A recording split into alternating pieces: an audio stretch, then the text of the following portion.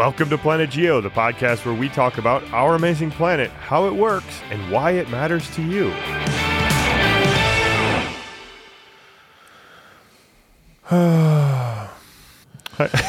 Dr. Remick. Get that mic just really right up close to your face, for Chris. Well, Jesse, I have to get my radio voice rolling. You do. And get it, does that sound good right now? Get it nice and deep. Are you ready? We're tuning in with Chris and Jesse. I wish I had like a radio voice. You know what, Chris? Let me interrupt you right there because my wife does not listen to this podcast very much at all. And I was editing. Wait a minute, what? She thinks she's determined that she hears enough about rocks in her normal life with me that she probably doesn't need to in her free time as well. But I was editing some of our podcasts. I can't remember when it was. A couple weeks ago, I was editing one of them or re-listening back footage, and she was like, "Wow, Chris really has a great voice for radio," and I said, yeah, he does. But what do you think about me? And she goes, well, you don't really pronounce your words very, very well, so you could work on that. Well, okay. So I hesitate to say this because I don't want to give Dr. Remick a complex, but Jenny thinks you sound a little bit like Kermit the Frog. Like Kermit the Frog. That's a really funny one. Wow, I have never heard that before. I'm gonna get a bit of a complex about that, I think. Well, I'm sorry. I don't want to do that because no, we don't need that. But do you remember when Mrs. White had her AP environmental class listen to our plate tectonics episode and they sent us some questions? Yeah. They also did a vote and you had the better radio voice. That's true. Remember? That's true. And I think... So hang your hat on that. But apparently I sound too much like Kermit the Frog and I need to enunciate my words a little bit better, apparently. So I'm going to work on that. We're a work in progress, Chris, aren't we? At the end of the day, we're just we are trying to continually improve. Hey, so... this week's episode is a fun one, really cool. This was, I don't know, an honor and a privilege and really fun to do. And yeah, I don't know. Set the stage. What do we got going on? What happened? Yeah, just say it. So we were invited to give a seminar by the AAPG, the American Association of Petroleum Geologists student chapter from Grand Valley State University, which is, Chris, your alma mater. And we were invited to go there and sort of, I don't know, give an hour-long discussion seminar where we talk about a variety of things, mainly focused on this podcast and the origin of this podcast with you and I. And so this was super, super fun. We did this. Yeah, let me interrupt you. It was a lot of fun. You and I had no idea what to expect. We get there, and they have two comfortable chairs sitting up on top of a stage. and a cute little table in between us. And it was very quaint, and then there's this auditorium in front of us and a lot of people showed up. It was really cool. It was totally fun. Took some great questions from the audience and kind of talked about the origin story, which, Chris, I was recognizing this as we were doing it, is that we never really talked about this in the podcast form. Like, how did we start this podcast? Why did we start this podcast? What's the origin story? And that all came out in the question and answer period of the seminar that we held. So, Chris, let me just, I want to, for the listener here, the audio's not as great as you're normally used to. Like, our audio has improved a lot since we started this podcast. It's not quite as great. There's a lot of room audio there. So you'll just have to bear with us on that for this episode. But Chris, I want to know from you, what was it like doing this at your alma mater? I mean, it was cool for me to go there, but you went to school there. This is where you really learned geology and got turned on by geology. That's right. I have a very soft place in my heart for Grand Valley. And especially the geology department. They treated me so well when I was there. They nurtured my curiosity. It was just the best experience I could ever imagine. And then to be asked to come back and do this was very cool. Of course, only one of the professors that taught me was in the audience, but there were many professors in the audience that I have a very close relationship with today. And then, of course, many of my former students, many people that I know. It was just a very cool experience for me. It was special. This was one of my favorite things to do, because you and I got to spend time together, face to face, and that's so much better than always talking on the phone or on Zoom. Definitely. And, getting to talk about this thing that we're so passionate about at this place that I am so passionate about was very cool. And then to get to, afterwards, they invited us to go out and have a beer and eat some pizza and just talk. It was a great experience. I loved it. It was great. It was totally great. And I would imagine a big honor to sort of be invited back to the place we're an alumni of and still have a close relationship with. So totally cool. I think, Chris, we should just get to it. But the first half of this discussion is really, Chris, you and I talking about the origin story, a little bit about our personal origins in geology, which we've covered on this podcast before, but kind of cover it in a little bit more detail. And then there's a question and answer period, which I was actually very impressed by the depth and level of questions that people ask. So some of them were harder to answer than others, I'll be honest, but that's right. They were good ones. And the degree to which the questions varied, there was nothing that was off limits. And that was kind of a cool thing too. It switches directions many, many times. I thought that part was fun because we didn't know what what was going to come our way. But again, I would just want to reiterate this too. Please excuse some of the audio. It's not as good as what we're used to putting out, but we thought that this was important. So here you go. Absolutely. PlanetGeo Live coming at you.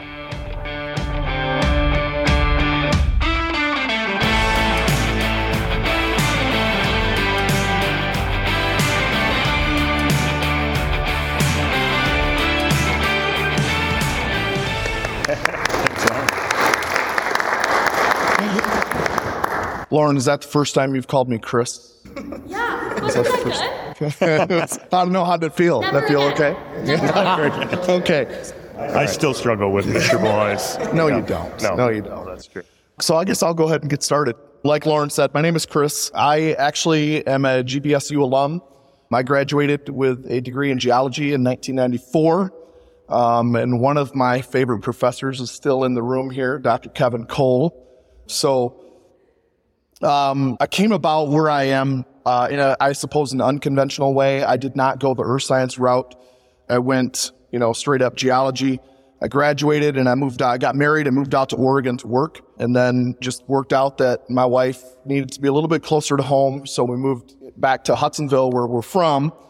And that's when I decided to turn things around. And I still wanted to do geoscience. I wanted to be in that field. I knew that was not ever going to be, I was always going to do that. But I wasn't sure what I wanted to do. And so then teaching popped into my head. And so I went back and got my earth science degree. It was 2 more years of school, had to do some more chemistry and some earth science things. And in looking back, I mean, it was definitely the long road for me, but I wouldn't want to trade that for anything, because I had to do all the hard stuff. I had to go to field camp. I had to take structure and SEDSTRAT and all this stuff that the earth science majors didn't have to take. And I just feel like that made me so much better equipped to do my job. So I started off teaching earth science and then in chemistry. And as soon as I could shovel off the chemistry, I did. And my quickest avenue for getting rid of the chemistry was starting up a geology course. And so our philosophy at Hudsonville was always, if you can fill it, then you can teach it. So I proposed the course, proposed a budget, and I got the bare minimum to sign up for that class. There were 12 kids in my first section of it ever. And what year was that, Chris? That was that was 2001, I think. Steve, is that right? 2000. It was either 2000 or 2000. I think it was 2000. Yeah. And anyway, patterned the class after physical geology here at Grand Valley. And so my kids at the time, my original 12 they were griping a little bit about how hard it was. And so they asked, why isn't this AP? And I'd never really thought about it. And so I did not know Dr. Maddox at the time. And I think I called Kevin, and in a roundabout sort of way, Kevin put me in touch with Steve Maddox. And so we just got to talking, and it just kind of led to this relationship that has gone a long ways and for a long time, which has kind of evolved into many high school kids in the state of Michigan being able to get college credit for taking this geology course. And so that's how it started with me, and that's how I moved into just full-time geoscience education, getting rid of the chemistry. And then recently, too, in the last 5 years, I've also started an astronomy course. So I have a good job, a really good job. Yeah. Okay, I'm Jesse Reimick. As Lauren said, I graduated from Huntsville High School, had Chris for earth science in 9th grade, the geology class as in 11th grade, I believe, then went on a summer science trip that basically, when you teach it, it's field geology. That's the only science that's really covered. I forgot to mention that course. And then I did an independent study with Chris. But then I went to Hope College, got a geology degree there, geology major, biology minor, Bachelor of Science. Then I had dreams of doing something else for a couple years, but that didn't work out. And so I worked in a vice manufacturing plant for a year and did some substitute teaching. Realized I did not super like babysitting 9th graders. And so then I went to grad school. So I went to grad school at the University of Alberta in Edmonton, Canada, mainly because I didn't get into more name brand schools. But it was good that I went there. I started a master's and then transferred into a PhD before completing the master's program. And I got really into research. I always kind of liked metamorphic igneous rocks, the hard rocks, the pretty rocks, the interesting rocks, I think. For those of you who study soils, I pity you very much. But I always like metamorphic rocks and igneous rocks, so I got to do some pretty cool field work in remote northern Canada, and that really hooked me, and so I decided to stay for a PhD there. So I was living in Edmonton for five and a bit years. I was a little bit over 5 years, but doing a PhD. Graduated in 2015 with a PhD, and I started working at a nonprofit research institute as what's called a postdoctoral scholar. And the postdoc position, just as a little bit of background, is really, if you're interested in a research heavy track, you typically do a PhD, which is your thesis, but you're sort of under some sort of supervision by a faculty member. And then a postdoc is really a time when you are meant to go out on your own a little bit more, experiment with your own research initiatives, raise your own money to do research, kind of lead yourself really. And so I did that for 4 years. I did it for 4 years mainly because I didn't get any of the jobs I applied to during that 4-year period. Applied to every faculty position I really could and thought that would be interesting. And then in about 2018, just when I was sort of running out of money to keep doing the postdoc, these postdoc positions are kind of temporary gigs. So it's like, 1 or 2 or maybe 3 years of funding, and you kind of go contract to contract with that. Right at the end, as I was running out of money, I got a job at Penn State. So I was lucky enough to get offered a job there. So I started there in 2019, in August of 2019. So I'm just finishing year 4, coming up on year 4 there. In terminology, if you're not familiar, assistant professor is basically a non-tenured professor. You're on the path towards getting tenure, but you're not tenured yet. And at Penn State, that's a 6-year process to get tenured, and then you become what's called an associate professor, and then there's one more, step up to becoming a full professor after that. So these are the kind of sort of benchmarks along the way. So since 2019, I've been an assistant professor. My research, I continue to like the old, beautiful metamorphic rocks. I study kind of broadly continent formation. When did continents form? I look at really old, very tortured rocks with a lot of geochemical techniques. And at Penn State, I've set up a geochronology lab facility. So I kind of mainly manage a research group. I've got a lab manager, a postdoc, 3 PhD students, 1 master's student just finished, probably 4 undergrads, all kind of working the lab group. So that's a lot of people to keep track of. And I mainly fundraise and then make sure I'm not dropping the ball. They mostly keep me in line, really, is what happens. But we do geochronology, so we date minerals, date rocks, and look at geochemical signatures to figure out when rocks form. So is that it? I think that's it. Well, that was a long answer right there. Yeah. So I think the next thing that we're going to talk about is PlanetGeo. We've been doing this for it's been in the works for 3 years now. So you can give the backstory, and it was really his idea, but he calls me out of the blue. This was right when the shutdowns happened and right at the beginning of COVID. I think everybody that has ever thought about starting a podcast started it at that time. It was not the best time to really start this process. Lots of competition. Anyway, he calls me and that's all he says. Chris, what do you think about doing a podcast with me? And I didn't even know where to begin answering that question. So I started with the first thing, and Andrew... Chris is old, so he said, what's a podcast? So the first question that popped into my head is, Jesse, well, this is not really a question. This is more of a statement. Jesse, you are notorious for not replying to phone calls, not picking up phone calls. You don't answer texts for 2 weeks. And I said, if I'm even going to think about doing a project like this with you, I need 100% access to you. You better take my calls. You better answer my texts. And he was like, he was shocked by this. He was completely hurt. He was hurt by it, actually. I actually said, if you think I'm off, then you need to call Andrew. Andrew will back me up 100% because we've had lots of conversations over this. And so that's kind of how it all, that's my backstory. Well, why don't you go ahead and give your thought process on that? Yeah. Well, the lead up, I guess, starts with go back a bit further. So I was a high school student in 2001 to 2005. So I don't know how old you were when you were a teacher at that stage. 30s. Okay. So after college or near the end of college, we kind of became friends. And Chris has always been a mentor in the geoscience. Yeah, lots of rock collecting trips and things. Lots of rock collecting trips, camping, have a beer or two, perhaps. And so we became friends. And then when I was in grad school, whenever I would come back to Michigan, we'd hang out or get together. So we had this relationship, and I was talking to, we've had many conversations about how geology or geoscience is really undervalued by society. Biology, people kind of know what biologists do, or physicists. They have some idea of what an astronomer does in their day job, or at least some idealized version. I would go around Michigan here, and I'm sure many of you have similar experiences. Like you say, I'm a geologist, or I'm getting a geology degree.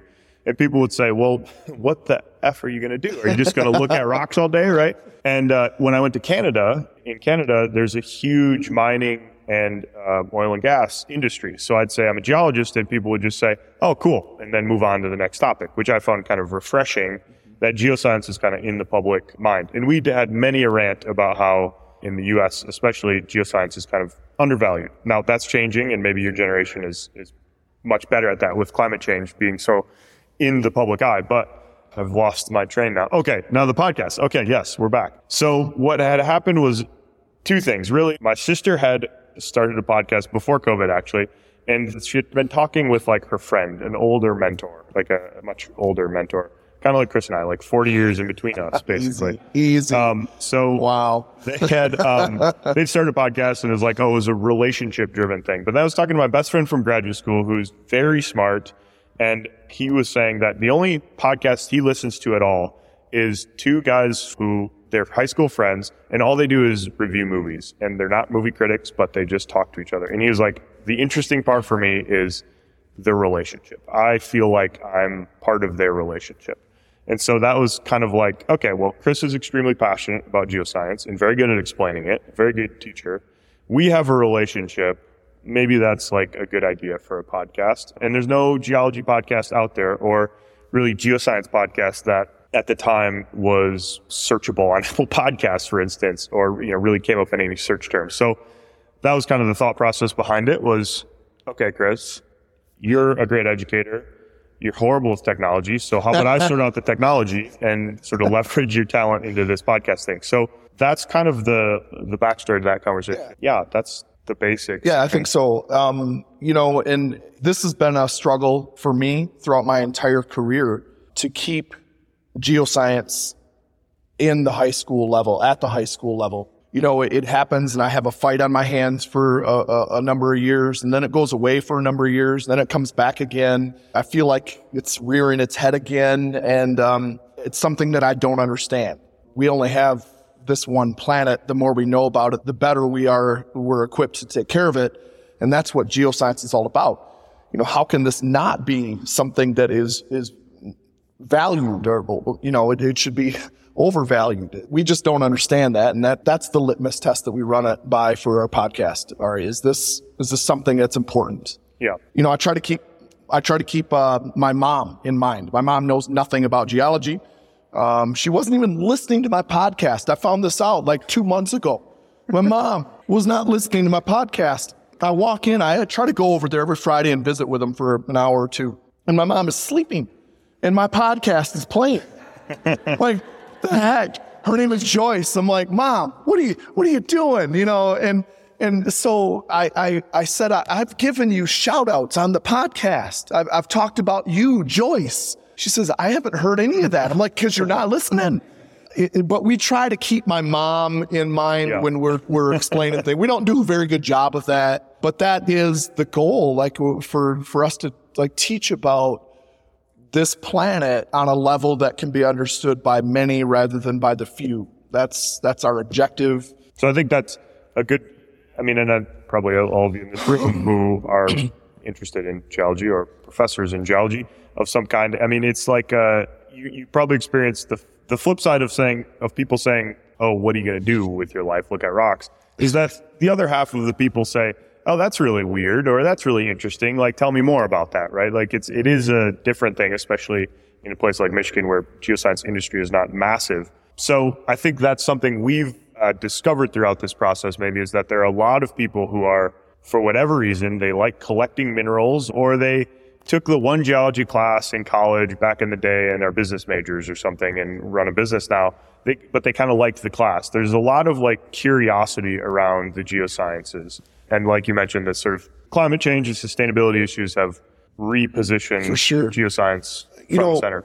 Also, when we started this big talking about the podcast, I asked Jesse, I said, so do you have an answer to the question, why is geology important? Why is this important? And I know there are a lot of students in here, and I'm really speaking to you when I say this. As somebody that's interested in geology, you really need to have a good answer for that. You know, why is this important? And I struggled with that when I first started teaching, because it's kind of ingrained. Chemistry is important, physics is important, biology is important. Geoscience is kind of, you know, taking a back seat. And that's always been my impression and perception of this. And it took me a while, but I've got an answer for that. Circumstances are different every time I get the question, but it's just something that I think that anyone that is passionate about geoscience and keeping this open to the masses needs to really have a well thought out answer. Yeah, maybe that's a good time to sort of open it up for any questions at that stage. We have some more stuff, but do you guys anybody have any questions at this stage? Anything at all related to geoscience or us, or go for it. So I kind of want to get backtrack to when you said the kind of the many, hoping that many understand geoscience rather than the few. But do you ever, and this kind of goes back also to you being a high school teacher with kind of a traditional geology degree, do you ever find yourself having to almost bite your tongue, or you find that you have to oversimplify in just for the many to understand? Or do you try to really, hopefully, that they can kind of come back to it to understand? Like for the high school kids, I can understand how you can get back to them, but when, you know, as a science communicator, if you're only going to see them once, you have to sometimes find that you're oversimplifying a concept. Right. Thank you for that question. Great question. It's a great question. So I teach several different classes. I have an earth science class for freshmen. My curriculum is different than my geology class, which I'm the only one that teaches my geology class, so I can do what I want. I can make it as easy or as difficult as I want to do, and I pattern it after my own education at Grand Valley, and talking with, you know, Steve Maddox has written the exam, so everything I do in my geology class is for that. So earth science is for freshmen. They're 14, 15-year-old students. My geology class are juniors and seniors, so they're 16 to 18 years old. So I would say the only reason I would ever water something down, is that a fair way of characterizing it? It would be because a time standpoint, because with my earth science, I have to get through some things because there are 5 other people that teach that same class. And so I have to keep up, if you will, whereas with my geology class, if I think it's important and I'm feeding off the students that are in the class and they're asking questions, I'm not going to water anything down. I'm a firm believer in analogies. And so I, he's laughing. I use analogies a lot in class to simplify it so that then I can go deeper into the weeds, I guess. So I don't water things down much in my geology class. I don't bite my tongue hardly ever. Cool. So do you ever find like students coming back to you, not, I guess I should say like within the same year even, and being like, oh, I understand that concept more because maybe you led them to read something about it? I think so. I don't know how to answer that. In my geology class, I get a lot of juniors, mostly juniors. And then in my astronomy class, it's only seniors. And so I get a lot of the repeat customers, if you will. I guess I get some of that. And for sure, in the field course out west that I teach, there's a lot of, oh, this is what we were talking about in a class. And now we're sitting in the best class on the planet outside. I get it. I can see it. Yeah, so, yeah, there's that for sure. Thank you. It's a great question. I mean, just to sort of tag along on that, I guess, that's something I've learned a lot from Chris, is how to stay out of the weeds or to simplify. Like, a lot of geology concepts are really complicated. It takes a lot to understand, silicate weathering, CO2 drawdown, right? Like, you got to cover a whole bunch of basic concepts to get to a point where you can talk about that very nuanced conversation. But there are good ways to kind of cover the bases to get the main concept without getting lost in the weeds. And I tend towards being in the weeds, and Chris is quite good at staying out of the weeds. So it's always a balance. It is a tug, push and pull. Yeah, argues. We break up every once in a while about it. We have almost broken up several times. Yeah. So. Some of us are graduating soon and maybe don't have things lined up for next year and are kind of looking at a gap year. What are the advantages or disadvantages to not going straight into grad school if that's what we ultimately want to do? Gap years are great. I think gap years are an awesome thing at most stages. I think, there's so many different aspects to this, but I think gap years are great. No matter kind of what you're doing, as long as you've thought through what you're doing. Like, you don't have to even work in geoscience necessarily to make your your resume or your application stronger to graduate school. If you're worried about, what your application looks like, do something that you are passionate about and do something, don't sit at home. Do something and be able to clearly articulate why you did that something. And it doesn't have to have anything to do with geoscience. When I'm looking at grad student applications, for instance, things I look for are, we rarely look at grades these days. Grades matter, but not a ton. The GRE scores, we don't even consider those anymore. So these sort of traditional metrics are not under consideration. It's more of like a holistic view of a person. And a big part of that is, are you passionate? And can you do stuff? Can you get stuff done? Can you learn on your own? Are you sort of self-motivated and a self-starter? Do you have that sort of grit, sort of X factor thing? And have you done something? Like, have you seen something through to completion? So if you're taking a gap year, go do something for a year and see it through and then tell me why you did that and how you did that. And I also think that graduate students who start after, especially having a professional thing, like going to work 9 to 5 or something for a year, they start graduate school and hit the ground running much faster than people who go right from undergrad to grad school. Because grad school is not school. It's an apprenticeship. So it really is, you got to treat it like work to be efficient. I did a horrible job of that, and I spent too long in graduate school because of it. I had to play catch up a lot later on. And the students who are quite successful in graduate school are ones who kind of approach it with a bit more of a work-like mentality. And I weigh in here other people who've been to graduate school as well about that. But he took a gap year, and that's when he found out that he didn't want to be a teacher. His dad, and that was the natural course for him. His dad was a teacher at where I worked for 30 plus years. Yeah. And that's when he found out he didn't want to do it. I always kind of struggled with this too in college. I liked research, I thought. I didn't really know what it entailed, but I did some undergrad research projects, and I thought I liked that, and I thought maybe I'd like to go to school. I always thought I wanted to be a teacher of some kind, and a professor who could do some research sounded interesting too. But I struggled with that. I often sort of thought that maybe this geology thing is just like a hobby that went awry. Like, I like collecting rocks, and so maybe that just got too big.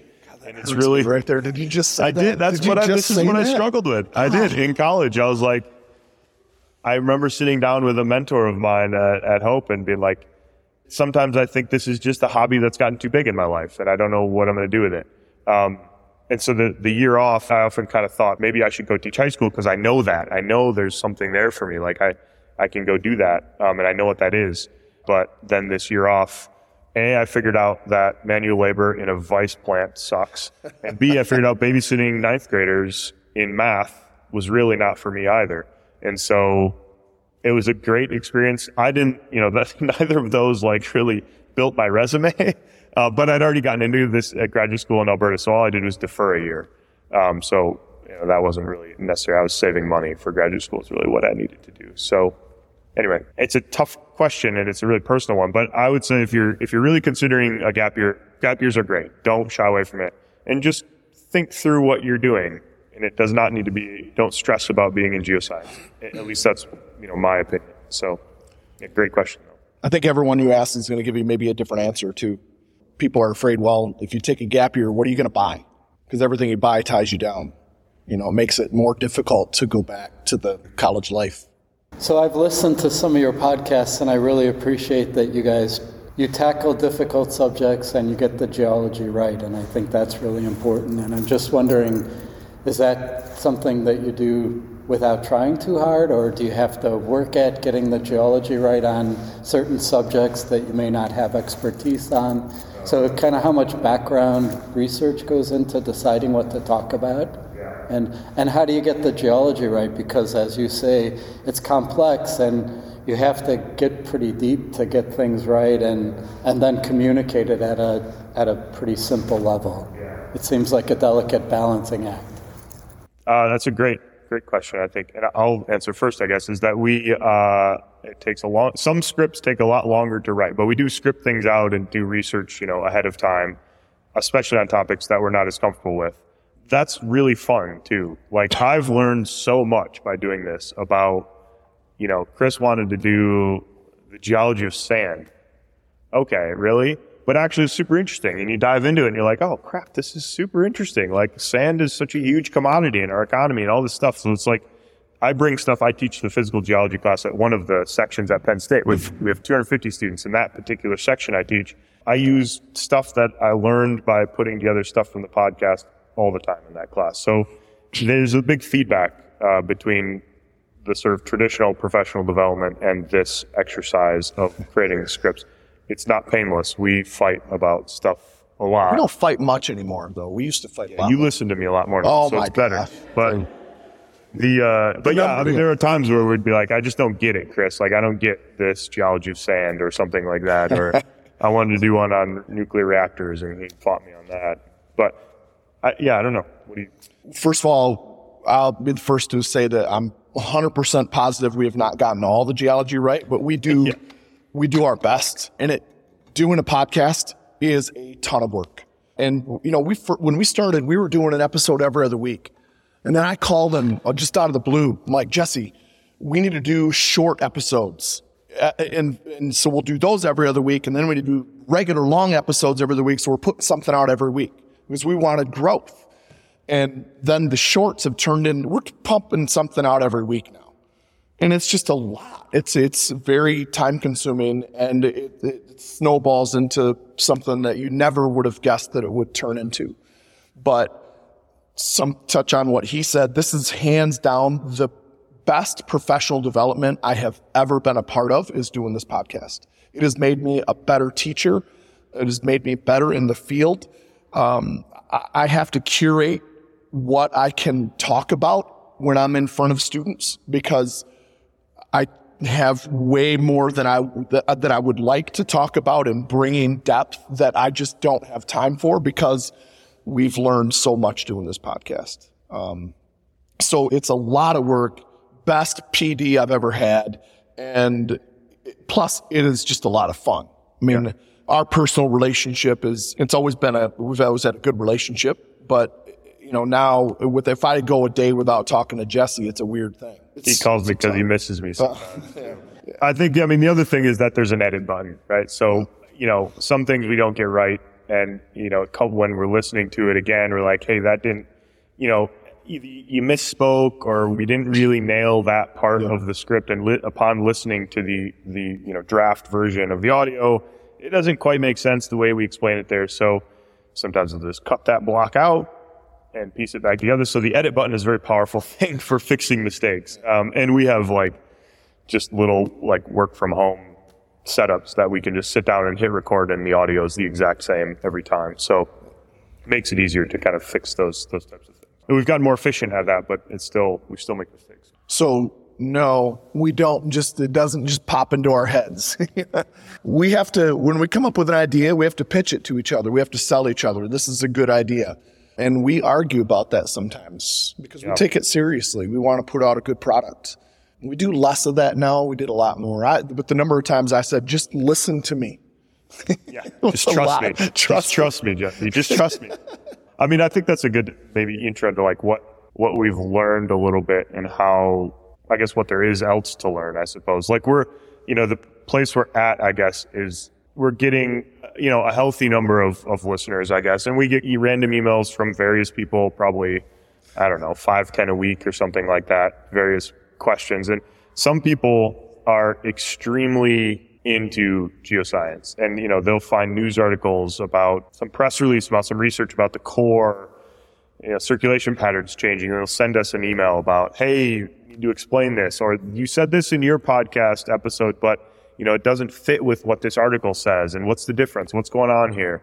And so some of those take a long time to dive into, and we've sort of learned to filter through that a little bit, and meaning not filter through, but working on more things at once. Yeah, what's interesting and what's not. Tease apart, how do you talk about the core and the important parts about the core without getting lost in the weeds of this really niche research that some Science Daily article is being written about. So that's an exercise that we've gotten better at, and we need to get better at, I think, too, a little bit, is there's room for improvement of figuring out what's interesting. Is this going to put my mom to sleep? It's a good one. Yeah, that's a good tool. So, I mean, yeah, it's a lot of work. It's super fun. We wouldn't still be doing it if it wasn't fun. Mm-hmm. And if it's not fun, what are we doing this for? But I think, that's kind of where we're at. We started really slow. Like Chris said, by the time we launched, we had the idea, and then we figure out how to do it, then record a couple episodes, then get them edited. By the time we publish, within a month from doing that, there was probably a half dozen other geology-like podcasts out there. Yeah. Most of them have stopped producing regular content, I would say.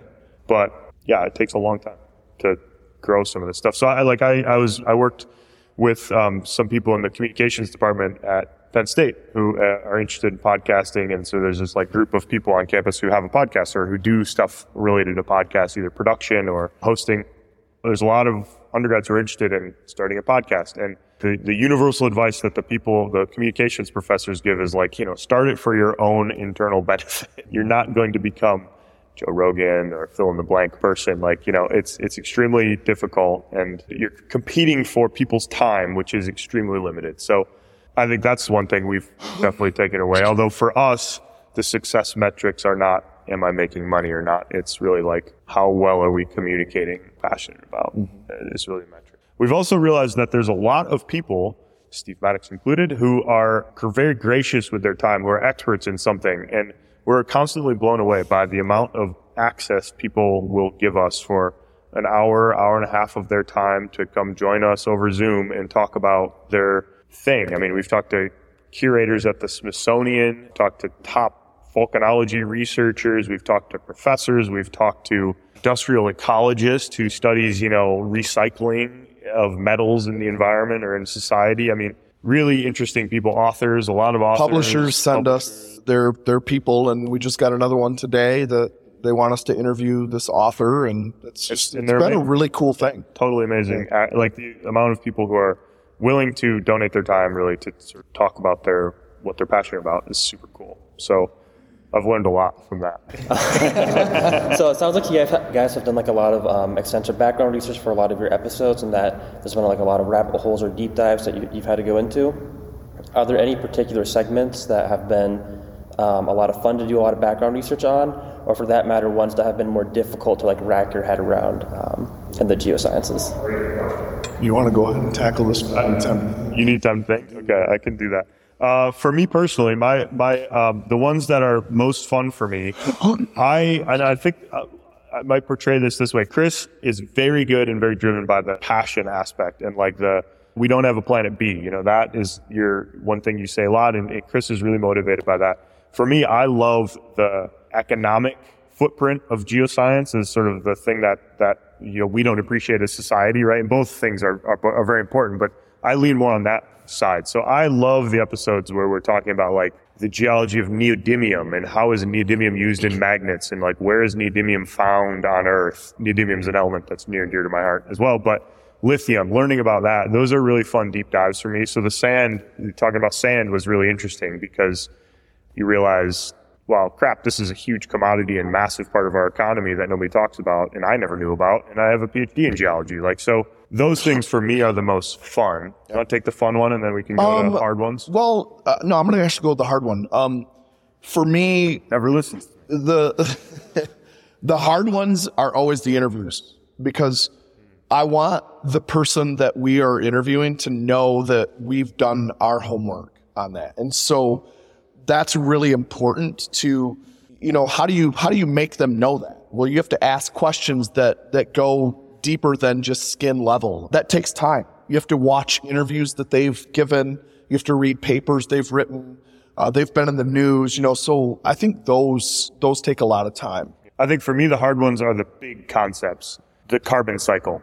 I mean, it's hard for me to think, okay, how do we do this in 45 minutes? Plate tectonics type things.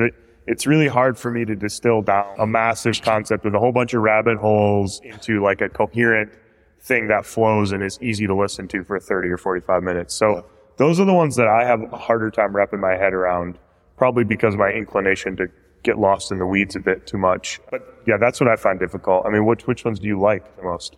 Or do you hate all? No, I love them all.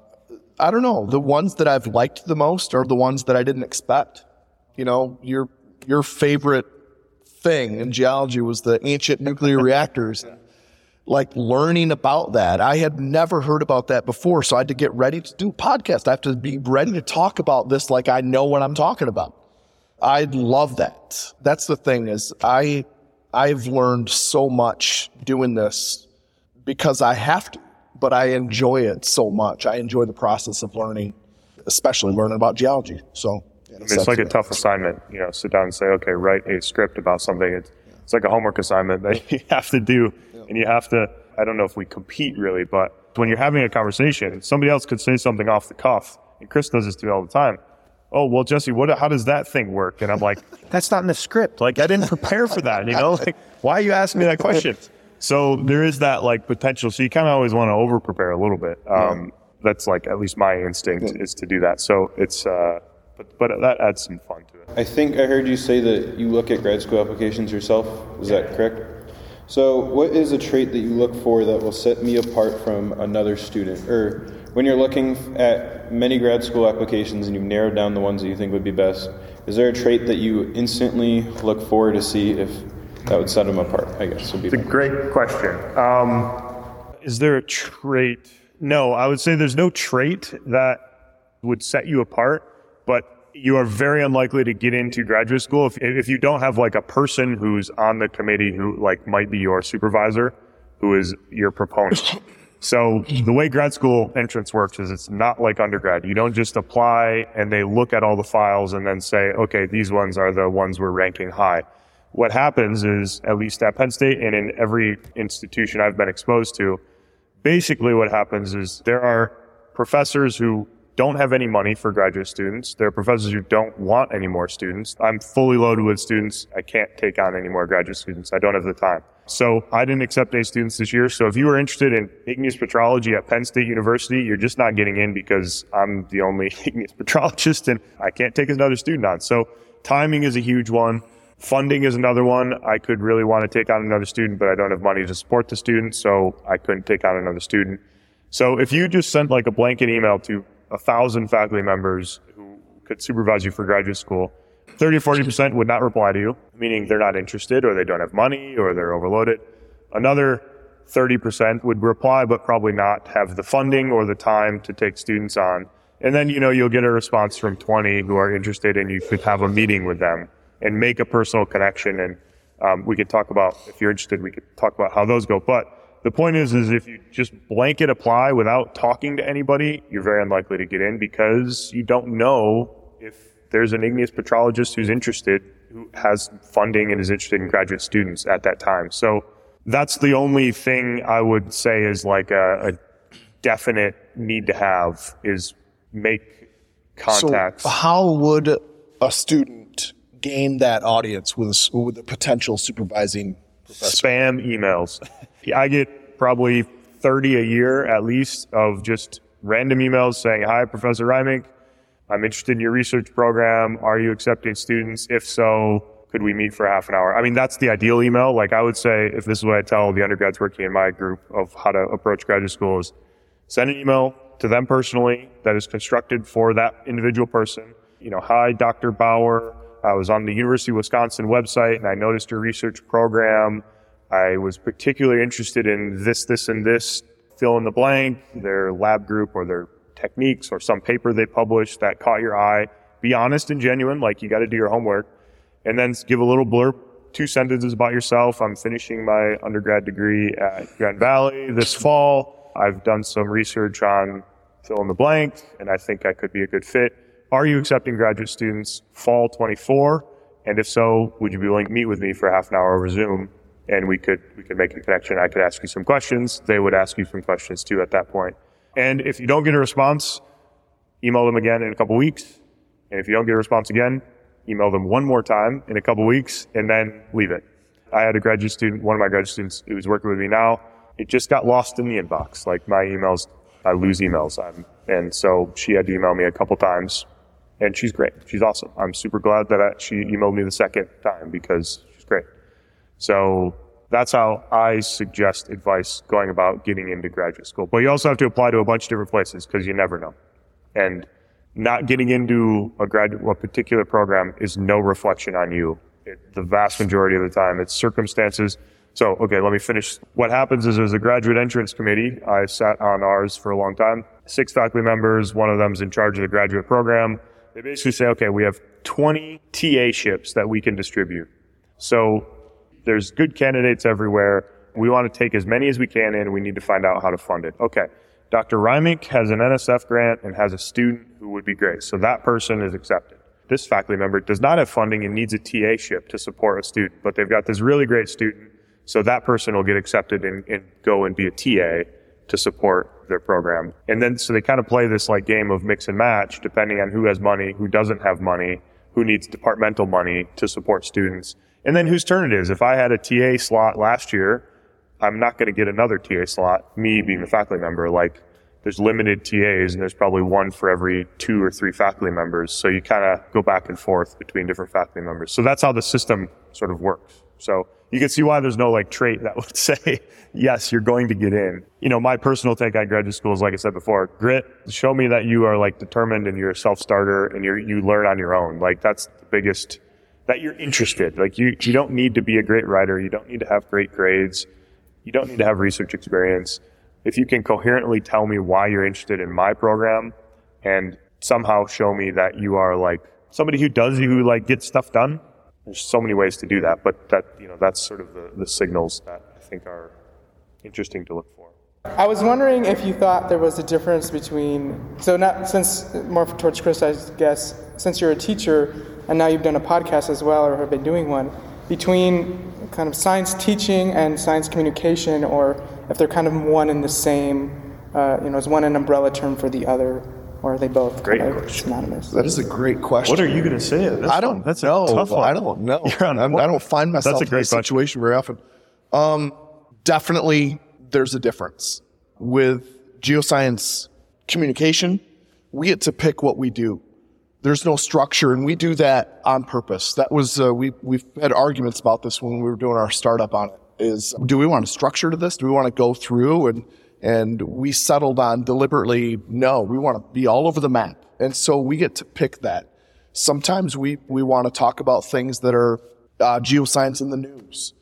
And sometimes we want to stay as far away from that as possible. Like with this terrible earthquake in Turkey, we didn't feel like we had anything to offer to that conversation. We deliberately stepped back from that. But I think that's the thing about it, is that as a teacher, I have to be structured. I have to be organized. I go through things in a very systematic way. I think that I know how a Geology 111 course should be taught. I know the order that it should go in, because it's something that I've thought a lot about, and that process works for me. But with geoscience communication, I think it's the freedom to pick and choose and go in directions that you want to go in that are interesting, just because that catches your eye. And I love that. I love that about it. I think I'd add one thing to that, is that, with classes, I mean, students are contractually obligated to sit and listen to Chris, right, for the time. And in college level classes, like, I determine what grade you get. So I kind of have a lot of control of the situation as a professor when you're up on stage, right? Like, you kind of can do what you want a little bit more. With the science communication, people can hit pause and leave whenever they want. So there's a little bit more, I find it slightly harder in a way, because there's like a two-way sort of evaluation always going on.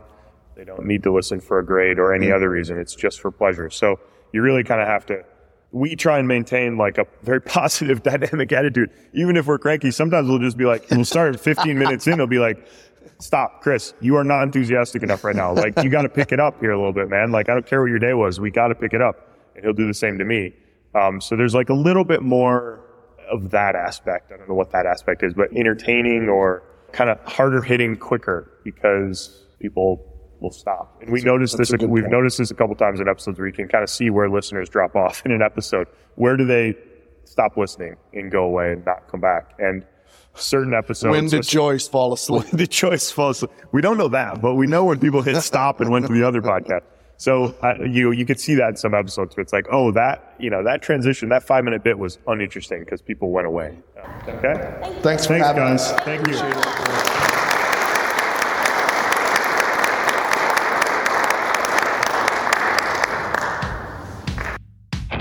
Hey, Chris, that's a wrap, man. You can follow us on all the social medias. We're at PlanetGeoCast. You can go to our website, planetgeocast.com. There you can follow, subscribe, check out episodes, transcripts, and you can support us there. We always appreciate it when you support us. And you can go to our Camp Geo conversational textbook. That is the first link in the show notes. Totally cool. We are constantly revising the app to add some improvements that you have asked for, that various users have asked for. So that thing's constantly being updated. Check it out. Let us know what you think. That's right. And we also ask, one of our favorite things, please share Planet Geo with somebody that you think might enjoy it or should enjoy it. Yeah, that's exactly always right. Appreciated. Absolutely. We're done. Absolutely. Cheers. Cheers.